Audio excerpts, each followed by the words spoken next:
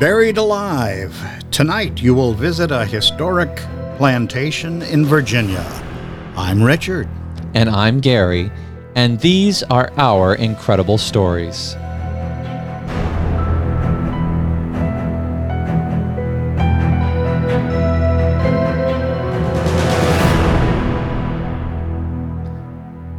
Oh boy, do we have a treat for you this evening. We're so happy that you can join us again. Originally, our story, we were going to talk about another place that I believe you had visited while you were in Virginia. Again, we're going back to Gloucester County for those of you who do not know about this. It's one of our favorite places to talk about haunted locales. And the name of the place is White Marsh.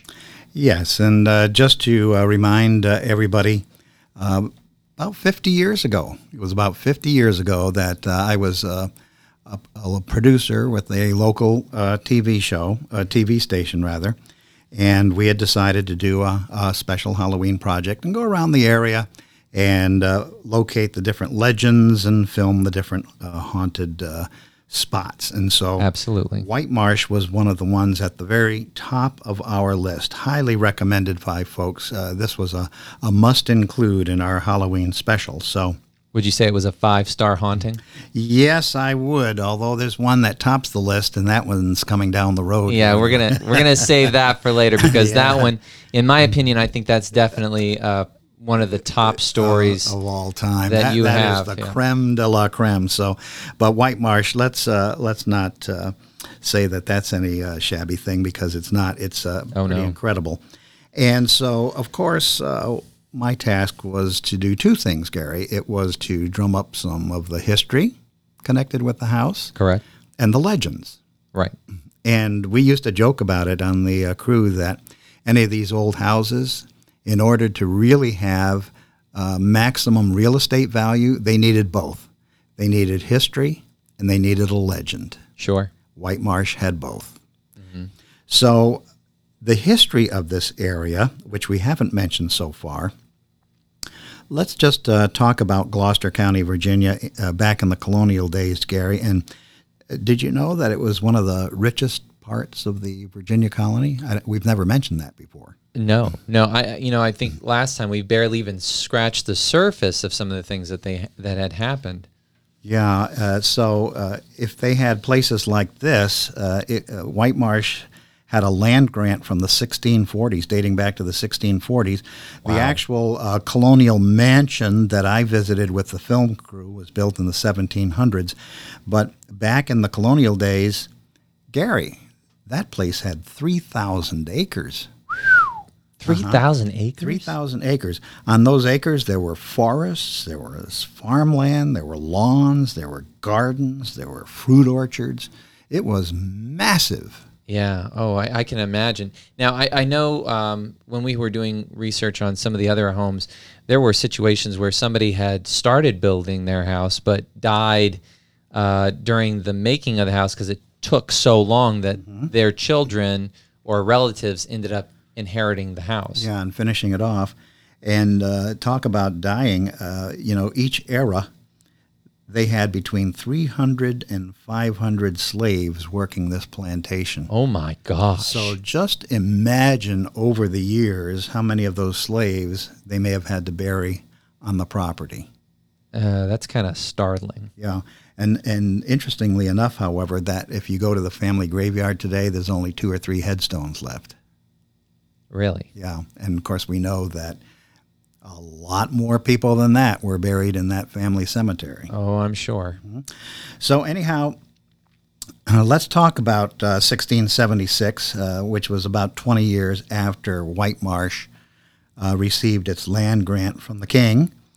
In 1676, a fellow by the name of Nathaniel Bacon stood on the Gloucester County courthouse steps, and he was recruiting volunteers for a rebellion against the royal governor who lived over there in Williamsburg. Yeah. Now, the governor didn't capture Nathaniel Bacon. It was actually dysentery that did him in. Oh. It's funny, when you mention that, one of my favorite games as a kid, and still now as an adult, is the Oregon Trail. And for some reason, dysentery always gets Get you. Yeah, That's it. I mean, yeah. it's a horrible way to go, but it's usually back in those days. That was number one. And, it didn't matter what kind of health he was in. He was 29 years old when he died. Wait, hold on. He died at 29 from dysentery? He did. Oh, I hope they didn't put that on the gravestone. Nathaniel Bacon, and of course he's famous in history. Anybody studying U.S. history, they are going to come across Nathaniel Bacon and Bacon's Rebellion. But he only lived to be 29 years old.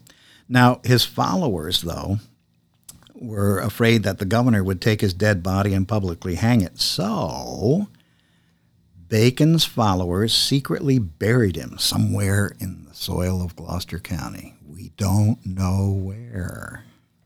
Really? Yeah. It's never been found. And so all I can say is you wonder why this place has so many tales of haunted houses? Just look at this kind of history. Well, are we sure that they buried him in Gloucester County? And the only reason why I say this is if they were trying to keep it secret, is it possible they could have buried him somewhere else? In much the same way like when we were talking about George Wythe. George Wythe was never buried anywhere near his house. He was buried somewhere else.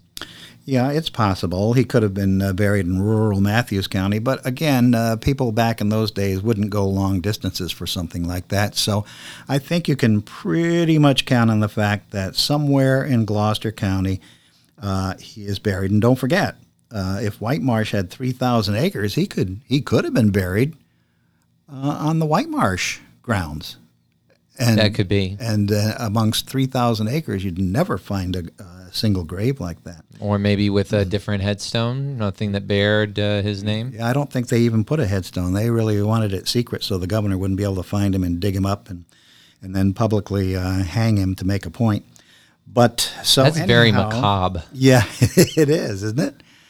But not to interrupt what you were saying, but some of those practices, there were situations I know during the 17 and 1800s where they would publicly display the bodies of people that rebelled against, the state or the country, or people who were, infamous robbers or murderers or things like that. And just thinking about it now, when you put somebody's body on display for the enjoyment of others, it's kind of And I don't think it was shocking. so much for enjoyment as it was to make a political point. And I guess frighten others from the same kind of behaviors. That's probably the best way to put it. Not so much enjoyment, but yeah, just to make a point. But still, we had some very, very peculiar ways of dealing with people back in the day.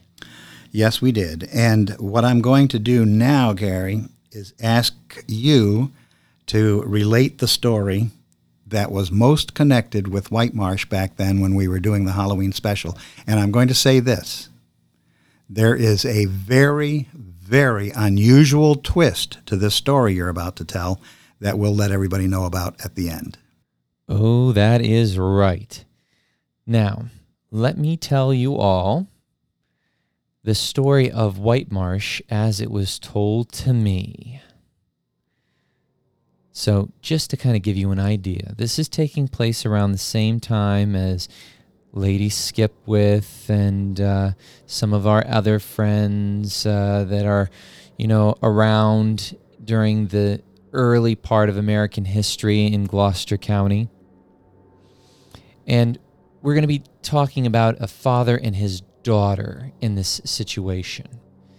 Now, the two of them lived together in the home, and something, we're not sure what happened to the daughter, something that caused her to get sick. And they went to that tried true method of using the leeches, we had talked about this before, to help cure her of what ailed her.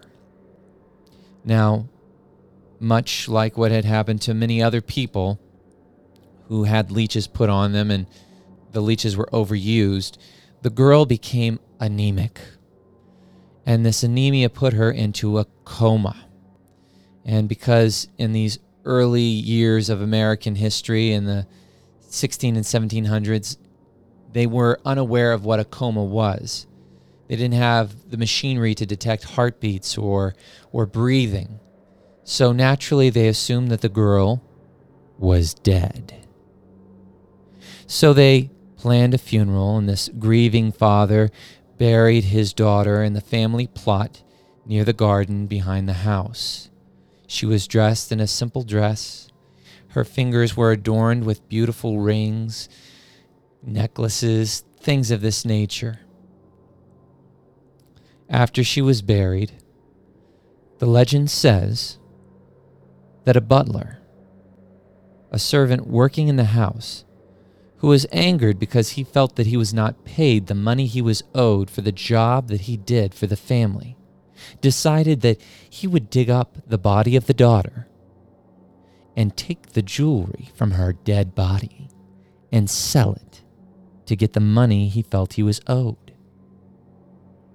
So that evening, with the dirt still fresh from her just being buried, he went out to that family plot and he dug down deep into the dirt until he reached her coffin. He popped open the lid, and from his pocket he pulled a knife. He knew that her fingers probably would be swollen because bodies bloat as they begin to decay, and it would be almost impossible to get the rings off of those swollen fingers. He would have to cut them off. So he took the knife, and with one swoop, he cut off the finger with the rings on it. Now, this cutting into the flesh, the severing of nerves and tendons, it woke the girl up out of her comatose state. She sat up in the coffin, and folks, I don't know about you, but if I saw a dead body sitting up out of a coffin, well, I'd have one or two things happen. I'd either die right there of a heart attack, or I would have taken off running straight towards the next county. Now, as far as I know, he didn't die, but I can guarantee you his feet were moving fast as they could to carry him away as far as he could get. The girl, woken up out of this coma, very weak. Her muscles have been atrophied from being, asleep for so long. She could barely pull herself up out of that grave. She moved slowly, walking through the freshly fallen snow because this was wintertime. She made her way to the house, bleeding with every step, her heart pumping, and every time it pumped, the blood squirted from the stump. She made it to the back of the house, and with her last ounce of strength, you can imagine this, with her last ounce of strength, she began to scratch at the back door. Her father, sitting inside, still grieving at the loss of his daughter, unaware that she was just outside. He ignored the sounds, thinking that it was the dogs trying to get into the house. The next morning, when he opened the door, he found his daughter on the back step, frozen in the snow. Now it is said that when the first snowflakes of winter fall and blanket the ground in that fresh powder white, folks say that they can see the bloody footsteps of the girl in that snow. They also say that her tears from her crying, trying to get inside, water the violets that grow just outside of that back door. Violets that they say grow more beautiful than any other flower in that garden. This is the story that I was told about White Marsh. But here's the twist. It's not White Marsh. In doing the research, we found out that this story is actually connected with another haunted house in Gloucester County, which happens to be Church Hill. Yes, Church Hill is also situated on the Ware River and not very far from White Marsh. But this was the story we were led to believe would be the story we'd put on TV connected with White Marsh. Absolutely no connection with White Marsh whatsoever. None whatsoever. No, it actually is connected with Church Hill. Church Hill is the house that has that story. And was it violets or was it lavender? It was violets. Violets, yeah. So violets at Church Hill. right, and so your next question has to be. My next question is, if that's the story connected with Church Hill, then what's the real story that's connected with White Marsh? That's the real question, right? So we looked a little bit further into this and found out that White Marsh has a lot of stories connected to it. The Church Hill story not being one of them. But what we did find out is that a family by the name of Hughes had moved into this house. And the husband and wife had been living there for a while. The home had this beautiful rose bush that had been planted there by the original family. And Mrs. Hughes, in the reports, apparently had gone over to pluck one of the roses from the rose bush. But then the rose bush started to sway and move. The rose even seemed to move away from her hand when she reached for it, as if it had a life of its own, which is bizarre. But then there was also a banging behind her from the shutters. So now we got the shutters going, slamming against the walls and the windows. The bush is rustling around. Mrs. Hughes is freaked out. So she goes and tells her husband about this. He thinks it's a load of malarkey. So he decides to go over there and check it out for himself and has the exact same experience happen. So after this whole incident, Mr. Hughes, Mrs. Hughes, they're getting really frustrated with the whole thing and decide they want nothing to do with the rose bush. So they talk to the groundskeeper and say, get rid of the rose bush. So a few weeks later, they come back. They notice that the rose bush is gone. They thank the groundskeeper for getting rid of it. And he says, I don't know what you're talking about. I really haven't had time to take care of that. So now the question is, what happened to the rose bush? Now, I seriously doubt that the rose bush grew legs and decided, I'm out of here, and took off. But then again, what would a ghost do with a rose bush if it took it out of there? I mean, it's not like they have a ghostly garden of their own. Although I guess they could. Who knows? It's just, these are the stories that surround White Marsh, okay? That being said, when we were prepping for this and we were talking about Church Hill and White Marsh, I had remembered a story similar to the one with Church Hill, with a woman being buried alive unknowingly, and then a grave robber, coming and removing the ring from her finger by cutting it off. So it was very familiar to me, so I had to look it up. And the story that I'm talking about actually comes from a book, one of my favorite childhood books, called Scary Stories to Tell in the Dark, written by Alvin Schwartz. And this book, which is a little bit of a side note, came out in, I believe, the 80s and was infamous because of its artwork. Maybe not so much the stories, but the artwork was absolutely horrifying. And this book could be found in libraries in every single elementary school across the country. I know I got my first copy of Scary Stories to Tell in the Dark from the Page One bookstore in Las Vegas when I was in the 3rd grade, and I was fascinated by the artwork, which is just, it's gorgeous. If you like gothic, macabre kind of artwork, it's beautiful. But Alvin Schwartz was a storyteller. He was famous for doing stories, I believe, for DC Comics on Superman. That's how he got his start.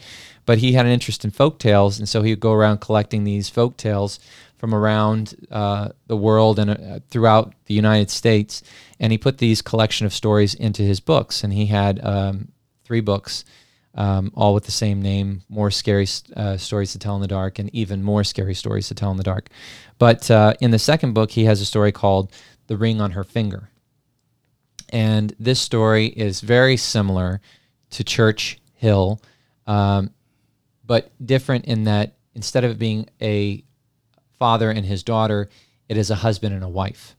And this man's wife falls into a coma, but he believes that she's dead. She gets buried, and then she's dug up again, and the grave robber goes to get the ring and realizes he has to cut off the finger.